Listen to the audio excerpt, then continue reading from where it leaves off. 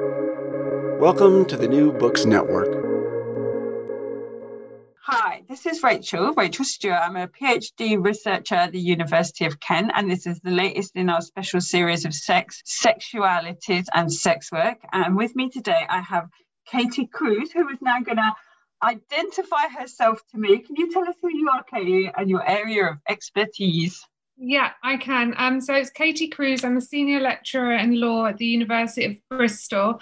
And my research is on the relationship between the sex worker rights movement and their demand for rights and the kind of possibilities and limits of law for achieving the aims of the movement.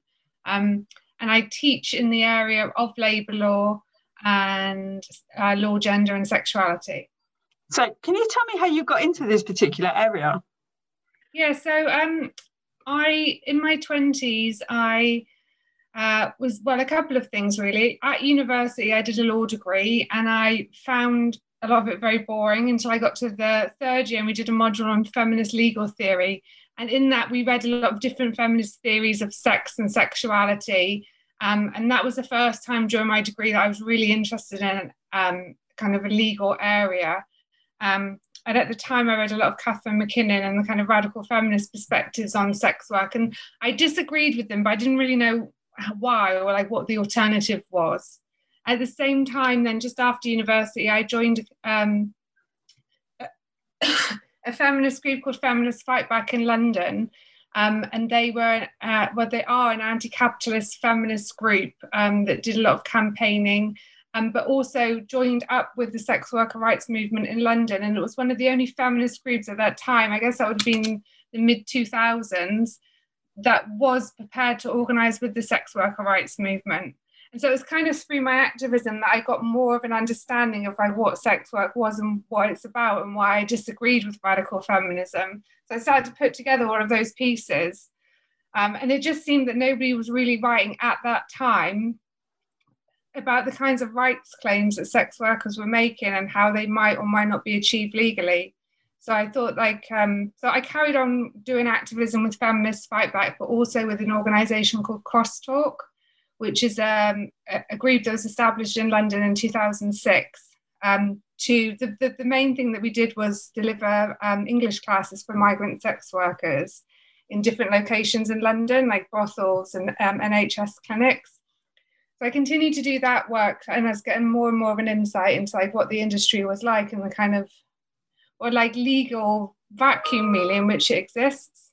At the same time, I felt like there's this kind of emerging sex worker rights movement that wasn't getting the same attention that the kind of criminalisation and the radical feminist perspective on sex work was.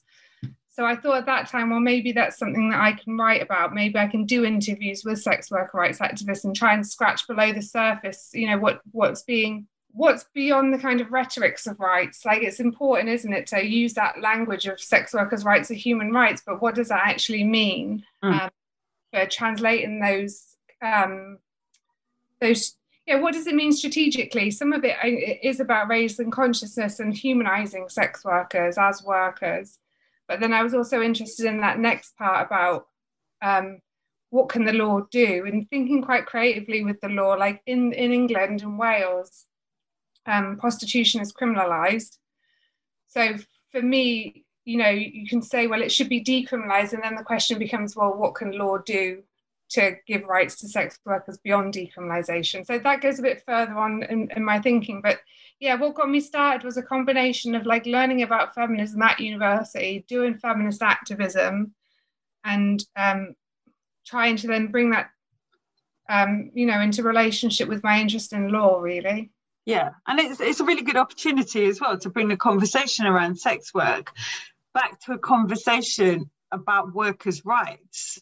Yeah, and to kind of recenter that conversation, because I've recently been reading Brooke Beloso, who talks about how dangerous it is when we consider sex work, but only through a kind of gender gaze or a sexualities gaze, that we lose context of this as actually a site of work.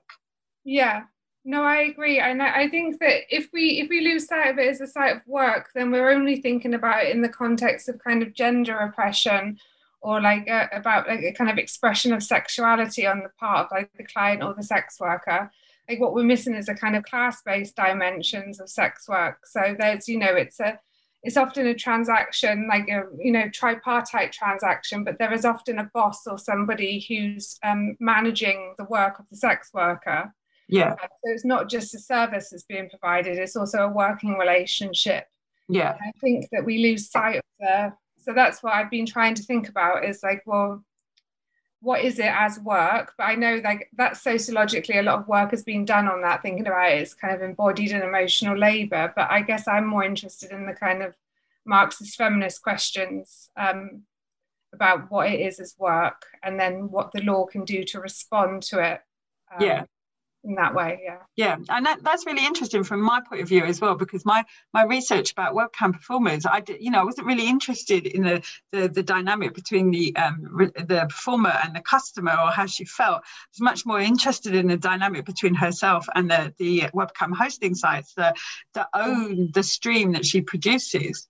And that tends to be overlooked. And I think it's really interesting because as we're talking a second about stripping, that the less that we talk about the dynamics between the sex worker and the other social actors on the field outside of the customer, what we do is we create a real sort of tunnel vision that doesn't give us a broader picture of where potential exploitation really lies.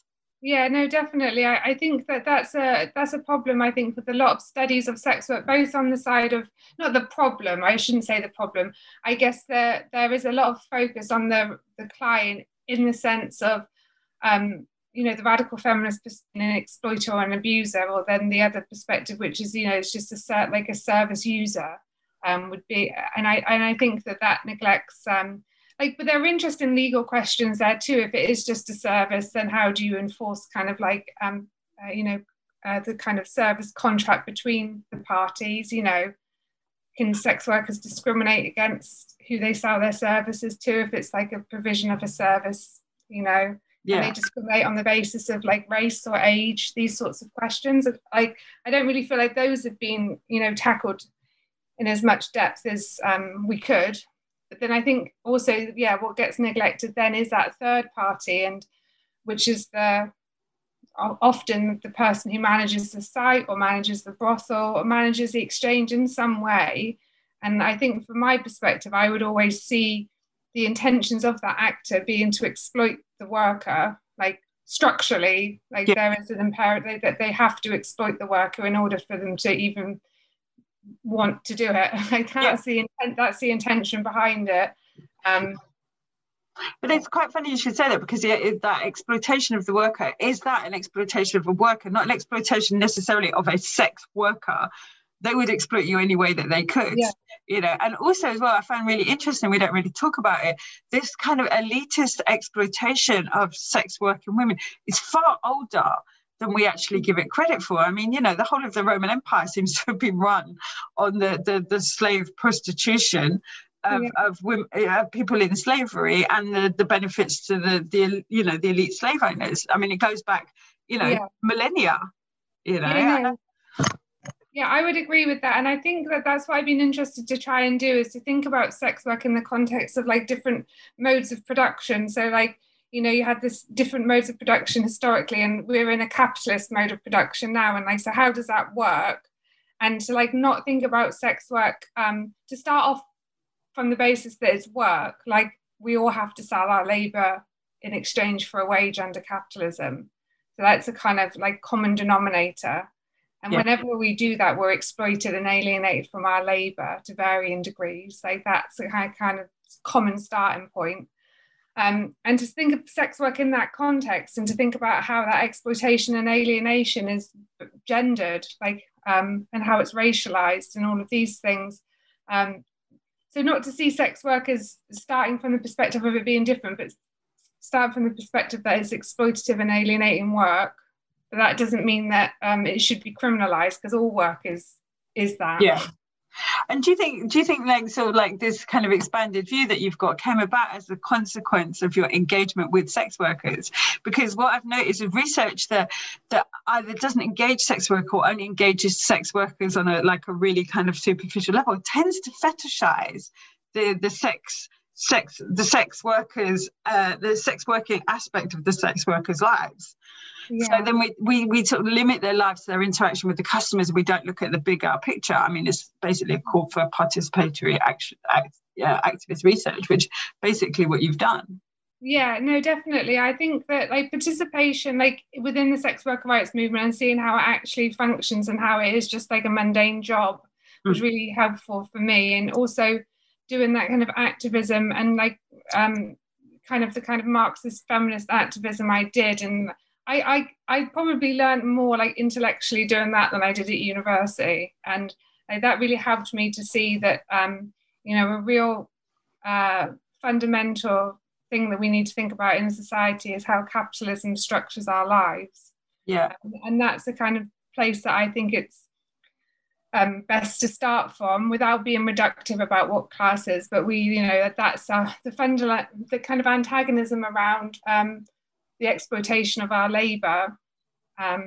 That's what we all face, and it seems like a kind of common experience for all of us to kind of organize around. So yeah, it was definitely the activism and participation in efforts with sex workers that helped me see. Yeah. So the reason why I invited you today is because you've written a chapter in a book that's forthcoming. Can you tell us what the name of the chapter is? Yeah, so is this the Chandler one? Yeah. Yeah, I can. It's actually I should have said it's forthcoming in Studies in Political Economy, which is a journal in Canada. It's Dancers Win at Work, Unionization, and the Nowick and Chandler Bars Group Limited. Okay. And it's an article that I've written with Camille Barbagallo, who's a research fellow at Leeds University. So do you want to tell us about Nowick versus Chandler?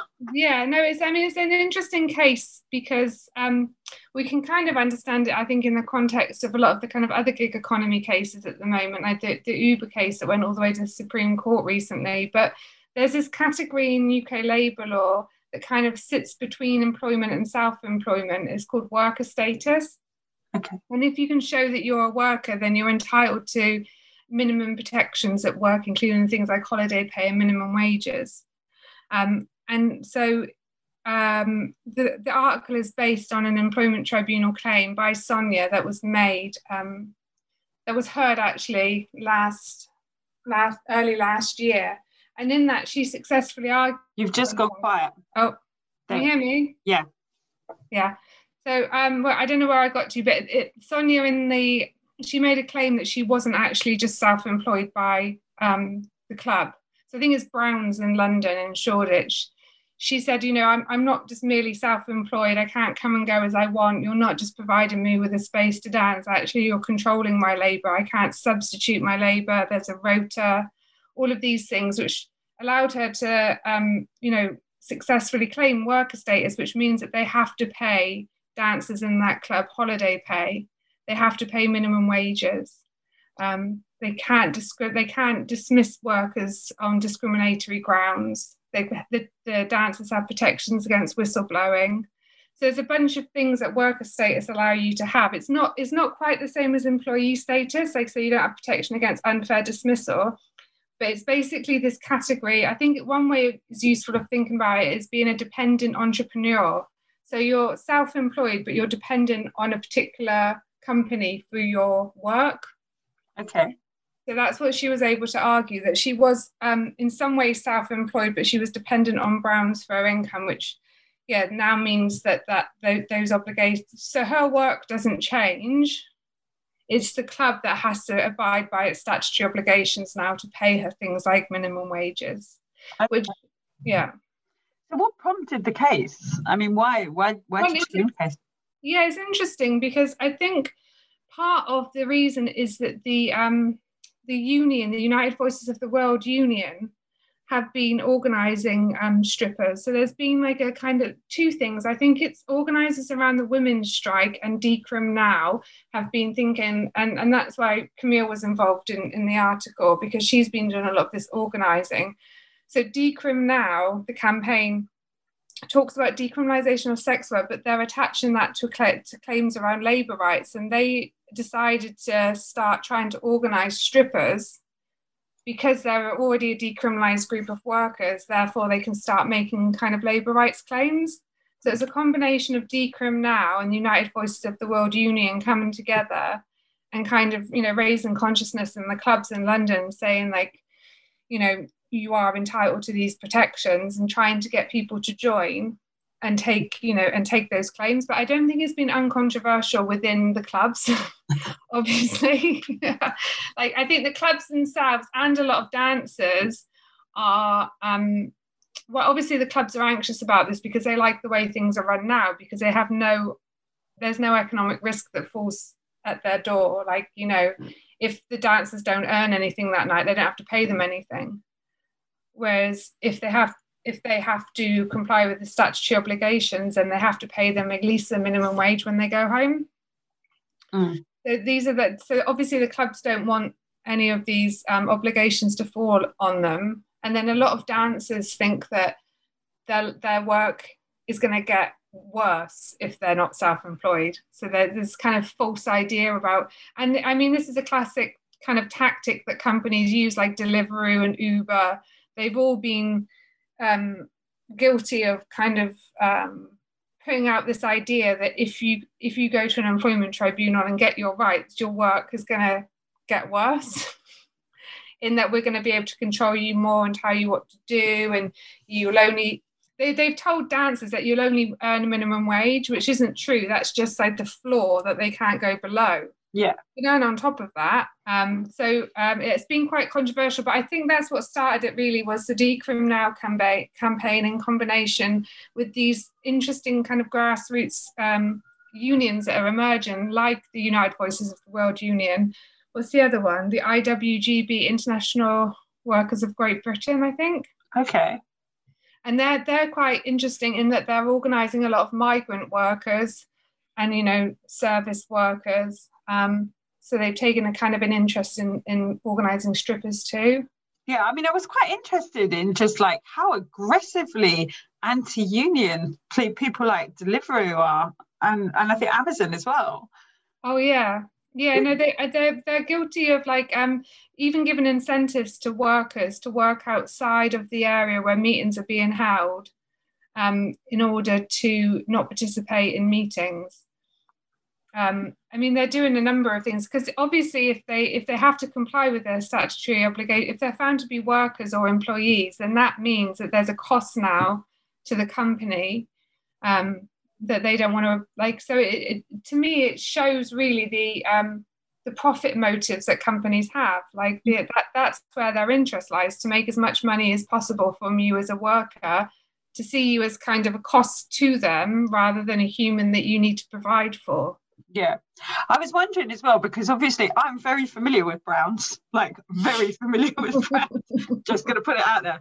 Yeah, it's been there for a very long time. Yeah, and I'm also very aware that actually a lot of income is generated by strip clubs, not only Browns, but strip clubs around the fining and the punitive actions towards workers. So, for example, if you're late or you're talking on your mobile phone or whatever, you can be fined. Does that recognition of the change of status affect the ability for, say, a club to make money out of, indirect money out of the workers? Are they still able to impose fines? But whether or not they're employees, workers, or self-employed, all of those fines should be clearly outlined in the contract. And if they're not outlined in the contract, they shouldn't be, like, so it doesn't, like, whether or not, like, this case has no bearing on the fines. Those fines should be clearly outlined. If they're not, then there's a breach of contract that's happened, whether it's a self-employment contract or a worker contract. But I think what worker status does do, so say those fines are outlined clearly in the contract, then the worker has to, and they've signed the contract, then they have to comply with those. And you can fine employees, that's all fine. But what it does do is mean that the amount that the dancers are paid can't fall below the minimum wage. Okay. So, yeah. So I think, do I cover the fines question in? So there is, you're right, there's a kind of combination of things that the clubs do. There's often a system of fines for disobedience and the house fees that we all know about. The fact that there are fines and high levels of control in place points to them being something other than self-employed. You don't really tend to fine people who are self-employed for not coming to work on time. So like that level of control points to them being something other than. So if you want to find me, then it's likely that I'm not self-employed. Therefore, you have to give me my worker protections, which include holiday pay, which include minimum wages. You can't sack me for whistleblowing about the industry. These sorts of things. Yeah, so this is because like stripping's like a really interesting case study, isn't it? In this desire to reach like smooth capital. Like smooth capital is quite this interesting like sort of concept that Deleuze and Guattari come up with, and I think Negri and Hart as well discuss it, and they discuss it. Beyond legislation is where you need to be in order to make smooth capital, i.e. capital with no workers' rights, no wages, just limited overheads.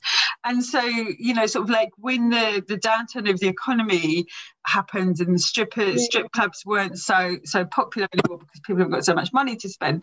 So then the onus, the responsibility of generating income shifts from the club to the customer, from the club to the performer. Yeah, no, I don't really know about that. Well, I don't know about that concept, but like that makes sense to me. And so trying to exist outside of the kind of legal obligations that you would have as an employer, because that's the best way for you to manage the kind of economic risk that comes with owning a business, especially when times are tough. Like you want like what's called like flexibility, isn't it? Like that the employer wants a very flexible workforce. Yeah. To be able to say that we're just providing you with the space to earn money and you just pay us a fee. We're not doing anything beyond that. We're not telling you what to do but then when you look closely, actually, the dancers are being told what to do. It's not, and I mean, if you're self-employed, you can send somebody else to work for you. Can you imagine if a stripper sent their brother to work for them? It's just not acceptable, is it? But it's really interesting as well because it kind of like brings into debate the questions of the limitations of smooth labour, of smooth capital in a physical space, because the good thing about places like Brown's and Spearmint Rhino is they're tethered to a location. Yeah. So they can, you can bring criminal actions against them, you can bring legal actions against them. But that's not the case with the online stuff. Yeah. That there's, because there's a real sort of like a parallel here with, well, it's almost like an improvement on the strip clubs by webcam hosting sites, because they totally abuse any type of workers' rights, to the extent that I've interviewed women who have sort of like transgressed one of the rules of the site, and so their account has been closed down, including all the money that they've earned that week. So they've lost thousands of pounds and there's no recourse. So not only are they no longer got an income, the income that they've generated is lost. Yeah, it would be interesting to see the kinds of contracts that that are in place. What the performers are signing up to, because I mean, you don't need to have like workers' rights to have like a contract, and if the contract's breached and they're just not paying them, like surely there's an exchange of services for the exchange of their performance. What's the nature of the exchange between the webcam performer and the hosting site? They give them the site and then it's savage. Yeah. Basically, the performer signs away all rights, including the copyright of the stream. Yeah, so they can use the stream for anything they want. They can use the stream to broadcast like people's images across the internet. They basically sign away their rights. It's a very one-sided contract, but it's almost like capitalism has learned its lesson from sort of like forms of like sexual labor, like stripping, and has perfected it online. It's not the online environment doesn't just benefit the performer. or the worker, it benefits the third party hugely with no real kind of like feminist engagement either. Yeah, I think that's really interesting. And I wonder what it says in the contract about like the non-paid. So the hosting site, I'm assuming, you know, the money goes through them and then comes, how does the money move? So basically, this is it all goes through the banking system, yeah. But basically, the money goes like from the customer to the sort of like, he pays the hosting site. Then the hosting site then takes generally between 50 to 65% of the earnings, and gives the performer between 35 and 50%. So it's quite similar how it's organised to lap dancing clubs in a way.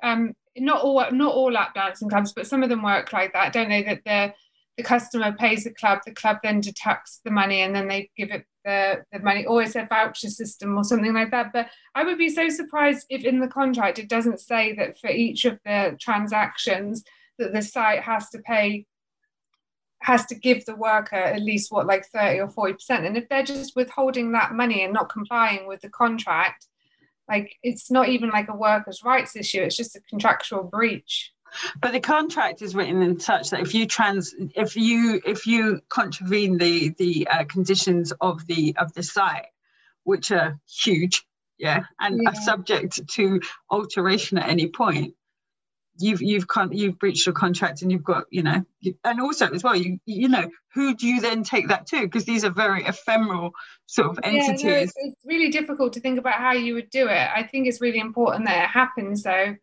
And in terms of, like, they can't just withhold that. It wouldn't be unpaid wages, or something like this, but we'd be able to claim some sort of kind of contractual damages or something, or some sort of restitution or something from the site. And that seems like a really important area that people should be thinking about, even if they are categorized as self-employed. Self-employed workers still have contractual rights.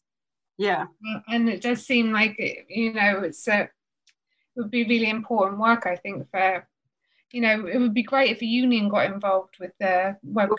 But where would you direct that action? That's the other thing, isn't it? It's really difficult to think about how that, because it all takes part in the kind of private household. Maybe more like a kind of another comparison would be, sex workers who work on their own from home. But I think the point is it's not where the sex worker is, it's where the hosting site is based. Yeah. So that's and that is the beauty, isn't it? This is the perfection of like webcamming over, say, stripping, is that once you're untethered from a geographical position, which legal area, which legal kind of dominion do you fall under? Yeah, no, I mean, it would definitely, I think it's really interesting, because I would like to think about this more, because I'm really, my focus is always on the relationship between the worker and the boss. And I guess the boss here is the hosting site. Yeah. So I think it's really important to try and understand more like what's being signed. And, also you can't vary a contract without the agreement of the other party. So if they're just changing the terms of the contract and the workers aren't agreeing to that, or how are they getting them to agree to that? Like, it would be interesting to know. But it's quite interesting as well, the lack of sort of like, say, governance feminism, radical feminism with, say, webcamming, because I know governance feminism, very interested in the world of stripping, very interested in the world of sex work generally, totally not interested in webcamming. It's interesting. They're not interested in it, and when they are, it's perceived as a problem that you can tackle through demand, rather than and not an issue that because they don't see it as. That's always a problem for me, because radical feminists and a lot of feminists don't see it as work. You never get to the point of thinking about it as a kind of employment relation. Yeah. And until you get to that point and think about it in that way, which is, it's really and then even when you get there, it's like not traditional kind of labor law questions, because it's not like an easy thing to look at, because a lot of it's online. A lot of it's this kind of tripartite relationship where you got a customer, a worker, and a boss. So it's really complicated when you situate it within work. But a lot of feminists never even get to that point. Yeah. So about the Novak versus Chandler Bar case, what happened? What happened to Sonia? what happened to her? Yeah. So, I'm just trying to remember the facts of the case now. So yeah, I'm not sure how long she had been working there. And I guess I could go over a little bit about the facts of the case. You're going to be editing this, aren't you? Oh, no, we just play it. Oh, I love it. I'm trying to find the part. Yeah, I guess what happened to her is that she joined the union and started to talk to them about what was happening within the club. And she also, I think she's part of the Decrim Now campaign. Just through the conversations with her and other people in the club, people started to think about how, well, we're told we're self-employed, but we have all of these sort of obligations on us about when we have to turn up for work, how we book holiday. I think there was a sense in the club, which I'm sure happens across lots of the different strip clubs, that there's high levels of control, which doesn't make sense. If we're supposed to be self-employed, surely we should be more autonomous about how we conduct ourselves at work. So what was the actual kind of like result of the court case? How did the court case pan out? So in the court, like, it's just an employment tribunal case, and so that means that it could be appealed now by Browns. So they might be unhappy with what the employment tribunal have said, and if they are unhappy, which I'm guessing that they are, and they've got the funds to do it, they will appeal this then to the employment appeal tribunal. But the kinds of the sorts of questions that the court were asking was, well, Browns say that the dancers are just merely self-employed. Is that the case, or is there something more going on here beneath the surface that's not, that Browns aren't fessing up to? And if there are like these sorts of extra requirements, if there's a high level of control, if the workers are being required to personally perform the services. So is there a requirement of personal service between the club and the dancers? Well, yes. So they want the specific dancers to go to work and they have to comply with all of these sorts of fines and levels of control. And is there kind of an exclusive relationship between the club and the dancers? Well, yes, they're told really that they can't dance anywhere. They're not allowed to, or they're encouraged not to. So all of these things then become indicators of there being something else going on that's not self-employment. Yeah. The court concluded on the basis of those facts that Browns were wrong. They aren't just self-employed, that in fact what they are, they fall within this category of worker, which means then that they are entitled to their statutory rights as workers. So what that then means in practice is that the dancers at Browns should get worker protections now. Okay. And Browns, so their working environment doesn't change for them at all, because the court said, well, you're already workers in the eyes of labour law. It's Browns that needs to change now, and Browns need to start complying with their statutory obligations. Okay. And then COVID happened. So, and all the clubs closed. Yeah, I mean, which is really unfortunate, because it would have been really interesting to see what the consequences of this action were in the lived experiences of the dancers. I know. I mean, really interesting, isn't it? The only thing that has really happened, which we wrote about in the paper, is that there's been a movement of dancers online. So a lot of the dancers involved in the United Voices of the World Union have started on this online kind of worker cooperative called Cybertees. Okay.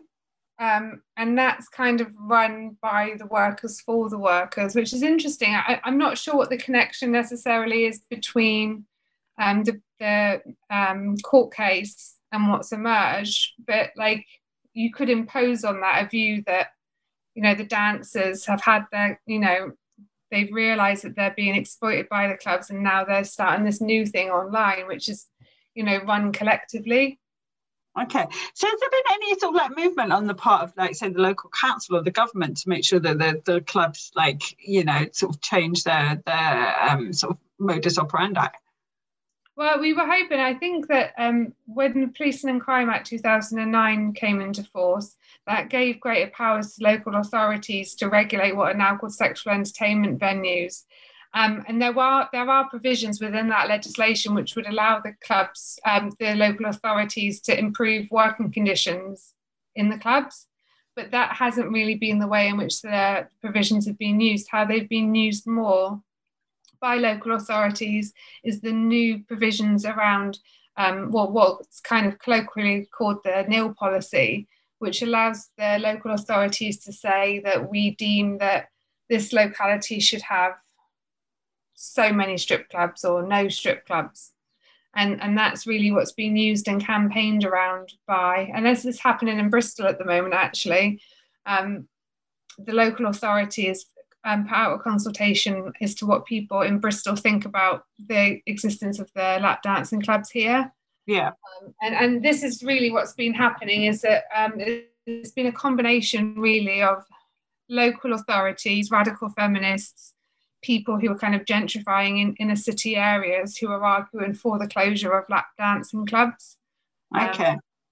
So yeah, local authorities really, and I mean, one of the things that I guess I was hopeful that the local authorities could act as a kind of, in the absence of employment protections, I was hoping that the local authorities would be receptive to dancers going to them and saying, look, these things are an issue in the club. Can you improve the conditions? Yeah. Because what they could do, the local authorities could say, well, Browns, if you don't start having the heating at a certain level, we're going to revoke your license. Okay. But dancers, it seems from Camille's work and what we wrote in the paper, that the view on the ground amongst dancers is that they don't want to go to the local authority because they're worried that any complaints against their bosses will be construed as a reason for the club to close rather than for it to improve. Okay. And so was this the first case of its kind?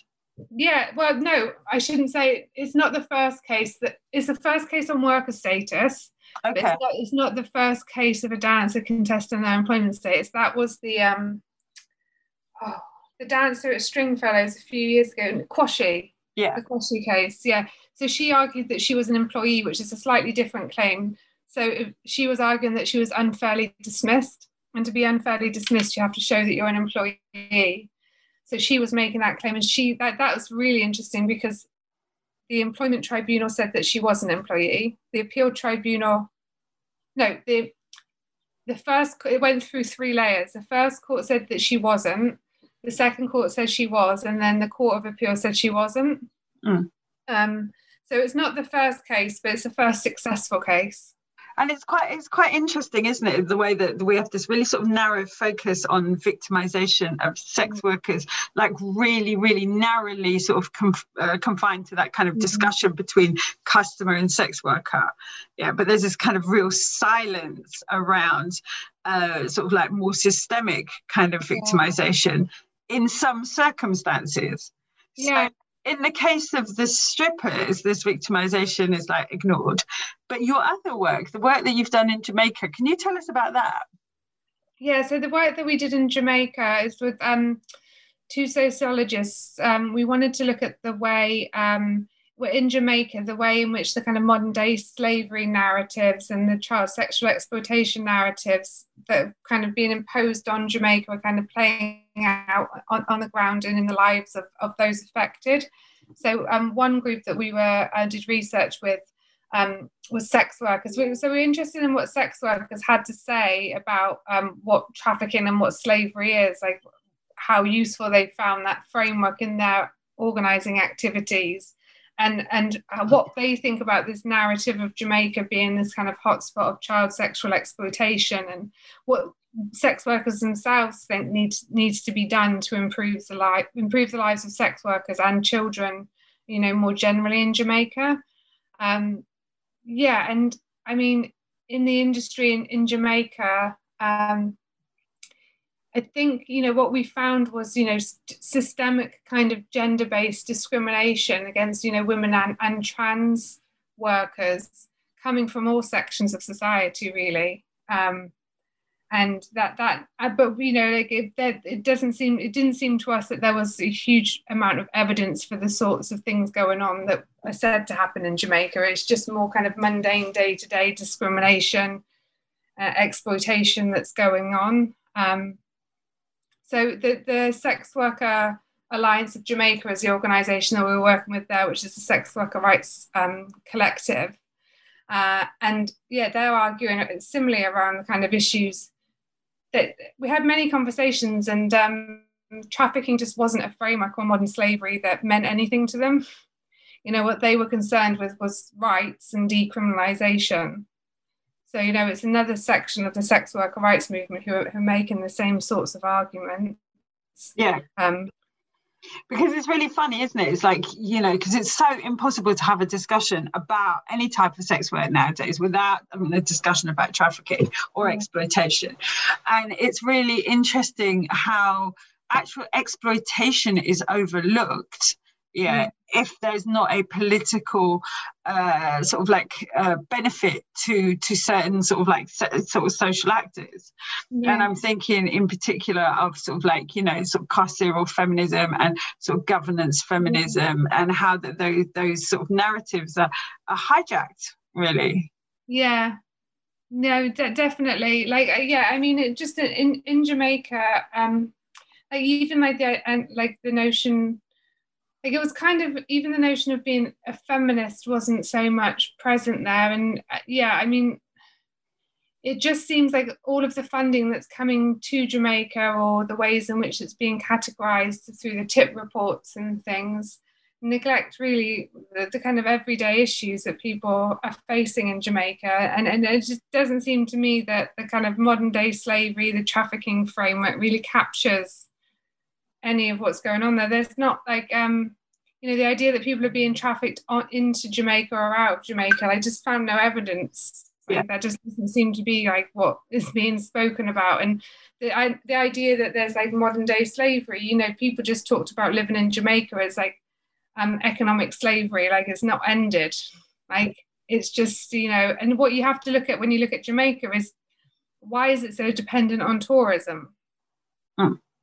Like, you know, how did it end up being in this position, and how do people try and like live, you know, and live in a country that's so dependent on tourism, where there's so little opportunities and employment for people. No wonder people, it's a kind of, well, it's obviously a different context, but it's a similar narrative. Like, why do people do sex work? Because it pays better than the alternatives that are available.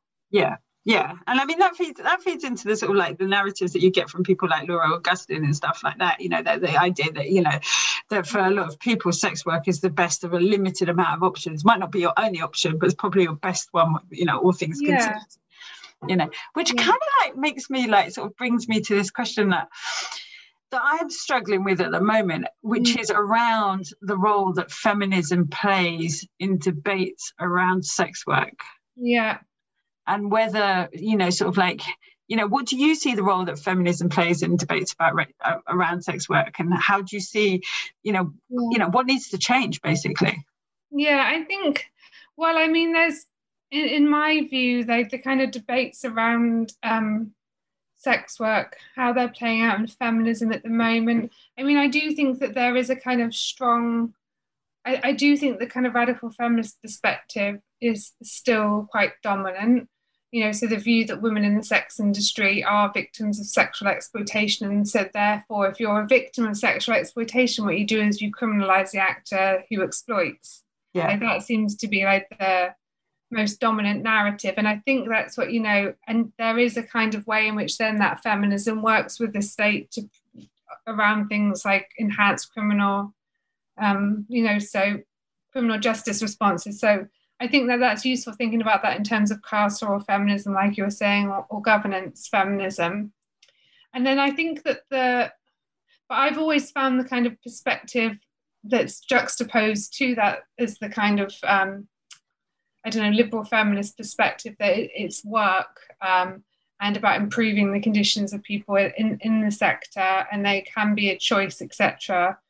Kind of quite limited. Like, I think it's an important perspective, but I don't think it's one that understands a lot of the structural issues involved in sex work.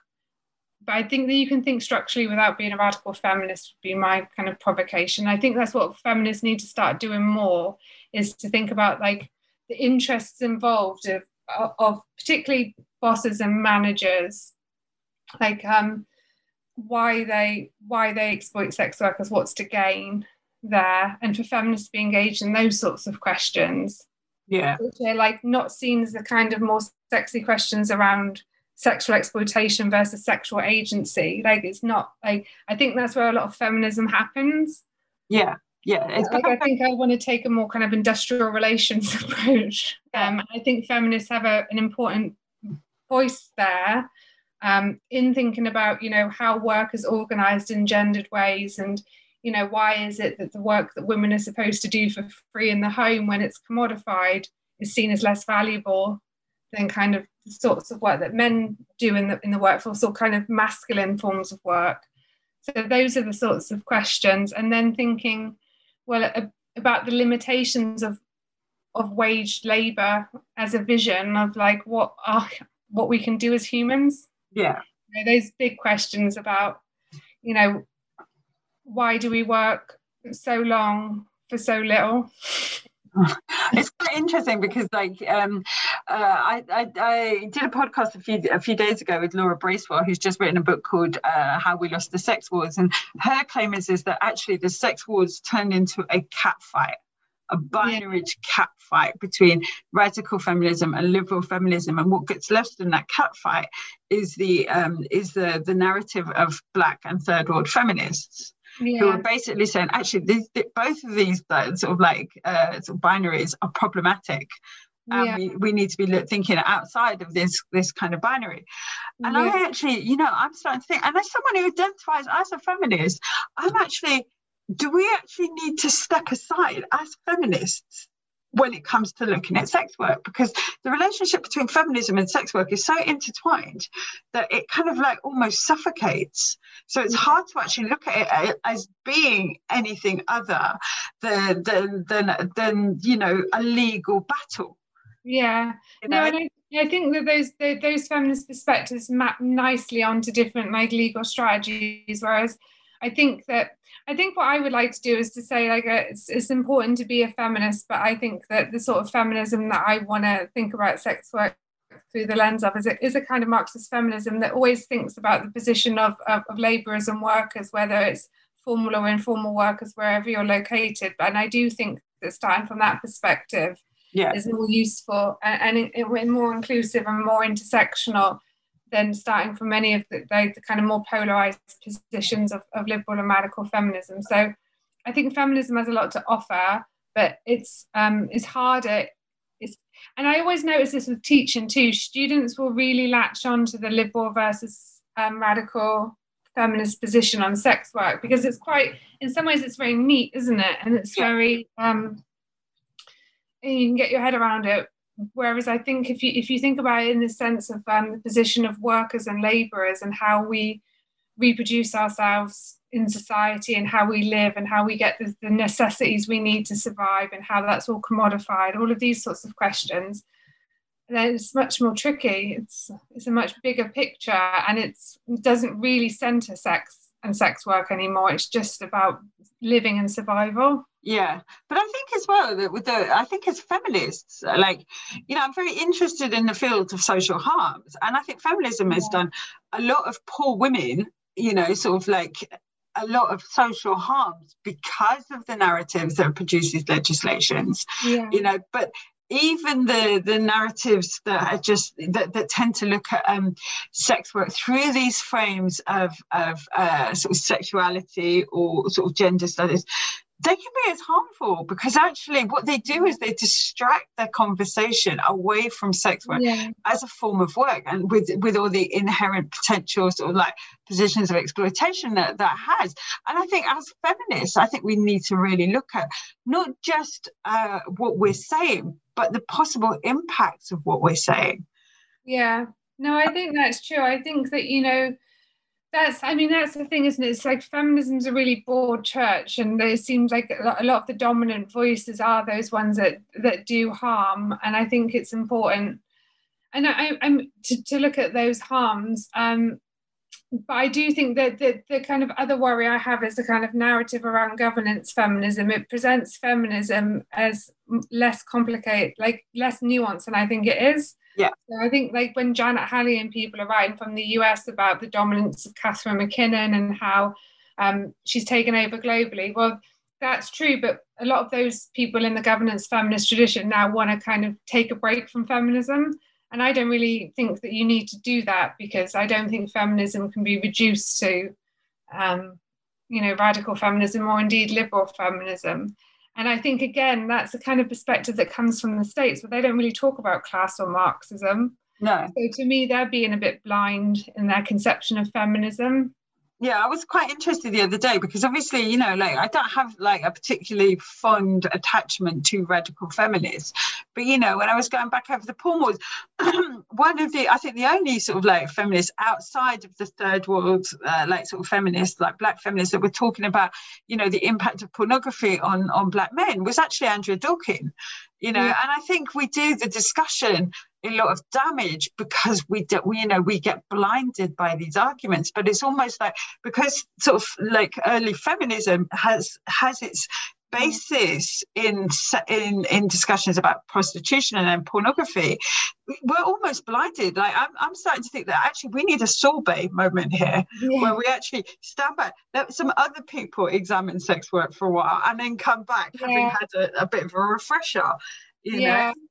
No, I think that's interesting. And I feel quite heartened by like the students. I definitely noticed a change over time. And I think it's like as kind of economic and social conditions have got, worse, and like students now at university, all they've known is kind of crisis. Like they're much more receptive, I think, to ways of thinking about class and intersectionality than students were in previous times. So I wonder if some of it's a kind of generational shift too. But I think it's really important to definitely decenter radical feminist debates, but not too much buy into the critique coming from the kind of Janet Halley school of thought, because I do think they're again writing from a US context as if they're talking about feminism globally, and it's like, well, that's not all feminism. Yeah, and I think then you kind of like get into this debate about the limitations of feminist standpoint theory. Yeah. That definitely needs a revisit, because when I was researching my thesis, and a feminist standpoint is not the same as a sex worker standpoint. Yeah. By virtue of your adherence to feminism does not give you an insight into sex work. You might have an opinion about it, but you haven't necessarily got an insight. And I find that really interesting as well. I find that kind of like that there's an assumption, there's an assumption around the narrative around sex work that the feminism has an entitlement to sex work. You wouldn't use a feminist sort of standpoint for any other type of work, I don't think. I don't think you'd have a feminist standpoint about plumbing. Yeah. No, I mean, I think, it's like, it's always difficult, isn't it, to think about a feminist standpoint being based on experience alone. But I think the way that I've, been thinking about the kind of feminist standpoint theory is it's kind of more of a kind of, it's not an individual standpoint, it's something that you really reach collectively that's always going to be antagonistic and open to being contested. And as long as you are okay with that, then that's about the best you can do. Like you can't, like it's, I think like I would define as a Marxist feminist, but I don't think that radical feminism or liberal feminism is necessarily wrong. I just think that it's limited. And so I'll take parts of it like that I find useful, but I wouldn't reduce. I think it's like Drusilla Cornell said about Catherine McKinnon, that she tells a truth but only a partial truth. And I've always found that as a useful way of thinking. Of course, like sex work, is gendered in the sense, and there are sexist assumptions that circulate and that structure the exchange. Like that's definitely true. Yeah. So what we've touched on a couple of like pieces of work that you've done. What else are you involved in? So at the moment, Well, I mean, I think this is interesting because I'm interested in gender and work. What I'm looking at the moment is I've got this UKRI grant that's looking at the impact of COVID on early years childcare. Okay. So like that's something, another project that I'm working on, which I kind of see as kind of similar to my interest in sex work, in that, you know, I'm again looking at work through a gender perspective and thinking about the labour law implications and social welfare protections. And then the other thing that I'm doing is trying to write the book, which is based on my PhD, which is called Sex Worker Rights Activism in the UK Within and Against the Law, which is, yeah, as I said, based on my PhD, and it's split into two parts. So the first part is about how rights can be used to decriminalise sex work. And then the second part is thinking beyond decriminalisation. And it's kind of imaginary in the sense that that's not where we are, but thinking about how labour rights and social welfare protections and things like a basic income could apply to sex workers. That's the second part of the book. And yeah, so that's the other project I'm working on. Okay, that's quite interesting and quite optimistic, because I sort of like the way that I see it. I don't know if you agree with this, but the way that I see the debates around sex work, there are some forms of sex work that are entirely lost now because you can never reverse that discourse around victimization. So, you know, there is never going to be a return to sort of like street sex work because, you know, the debate around victimization has become so pervasive. Yeah. But it's almost like there's other types of sex work that are largely ignored.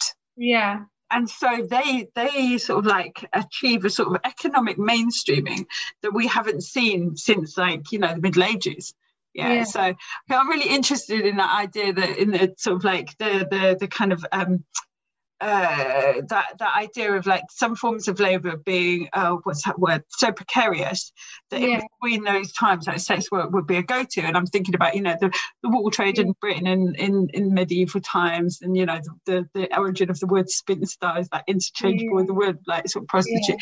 And I think that's me personally, I wonder if that's the best that we can hope for, is that we just get, you know, that people just get left alone to do what it is that they want to do, you know, whether it's quite optimistic to expect a basic wage at a point where there seems to be no labour rights for anyone.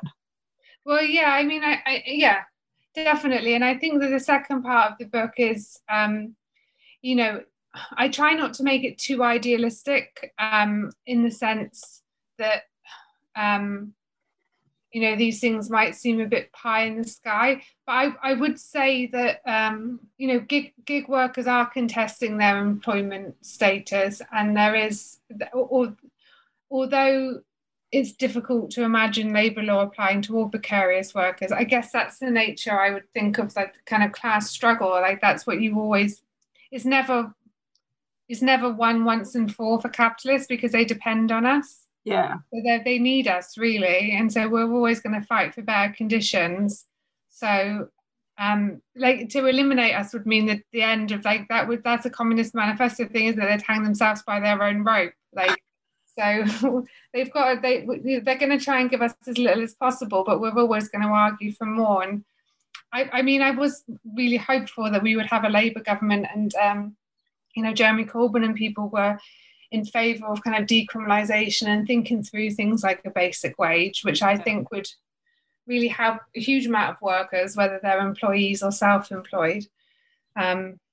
But yeah, some part of what I'm interested in at the end of the book is thinking about sex work as an interesting case study for thinking about, you know, the value that we attach to work, and why we work so much, and like what is, I guess this would be another book, but, you know, thinking about what would sex work look like if we didn't live in a capitalist society, because we'd still work, like, but we wouldn't work in the way that we do now. So what might that look like? And starting to think about some of the sorts of laws that you'd want in place to protect people who exchange sexual services. Yeah, I mean, that was one of the things that came through in my research, is that one of the reasons people particularly liked sex work, and I was like interviewing people that are webcammed, was because they could earn a really good wage in a relatively short time. Yeah, I mean, and that totally makes sense, doesn't it? It's like, why wouldn't people do it? If you can cope with the kind of stigma and all of those things that come with it, then it makes complete sense. And And I do think, that I don't think it's worse work, but society thinks it's worse work. So, and so sex workers have to deal with that kind of stigma, which I think must be very difficult in their lives. But if people can negotiate that and it's the best option available to them, that doesn't mean I think it's okay, but I understand the choice and I think it's very rational. Yeah. So let's kind of like give you this opportunity for a shameless plug of who you are and the title of the book that your chapter features in. All right, so what shameless? So me, Dr. Katie Cruz, and what I would encourage people to do is to look out for this forthcoming book, which is going to be published, I think, by Routledge, called "Sex Worker Rights Activism and the Politics of Rights Within and Against the Law," and it should be published next year, and it will be the first book that kind of documents the history of the sex worker rights movement in the UK. And thinks through the possibilities and limits of law for achieving rights for sex workers. Excellent. And my name is Rachel, and I'm a PhD researcher at the University of Kent.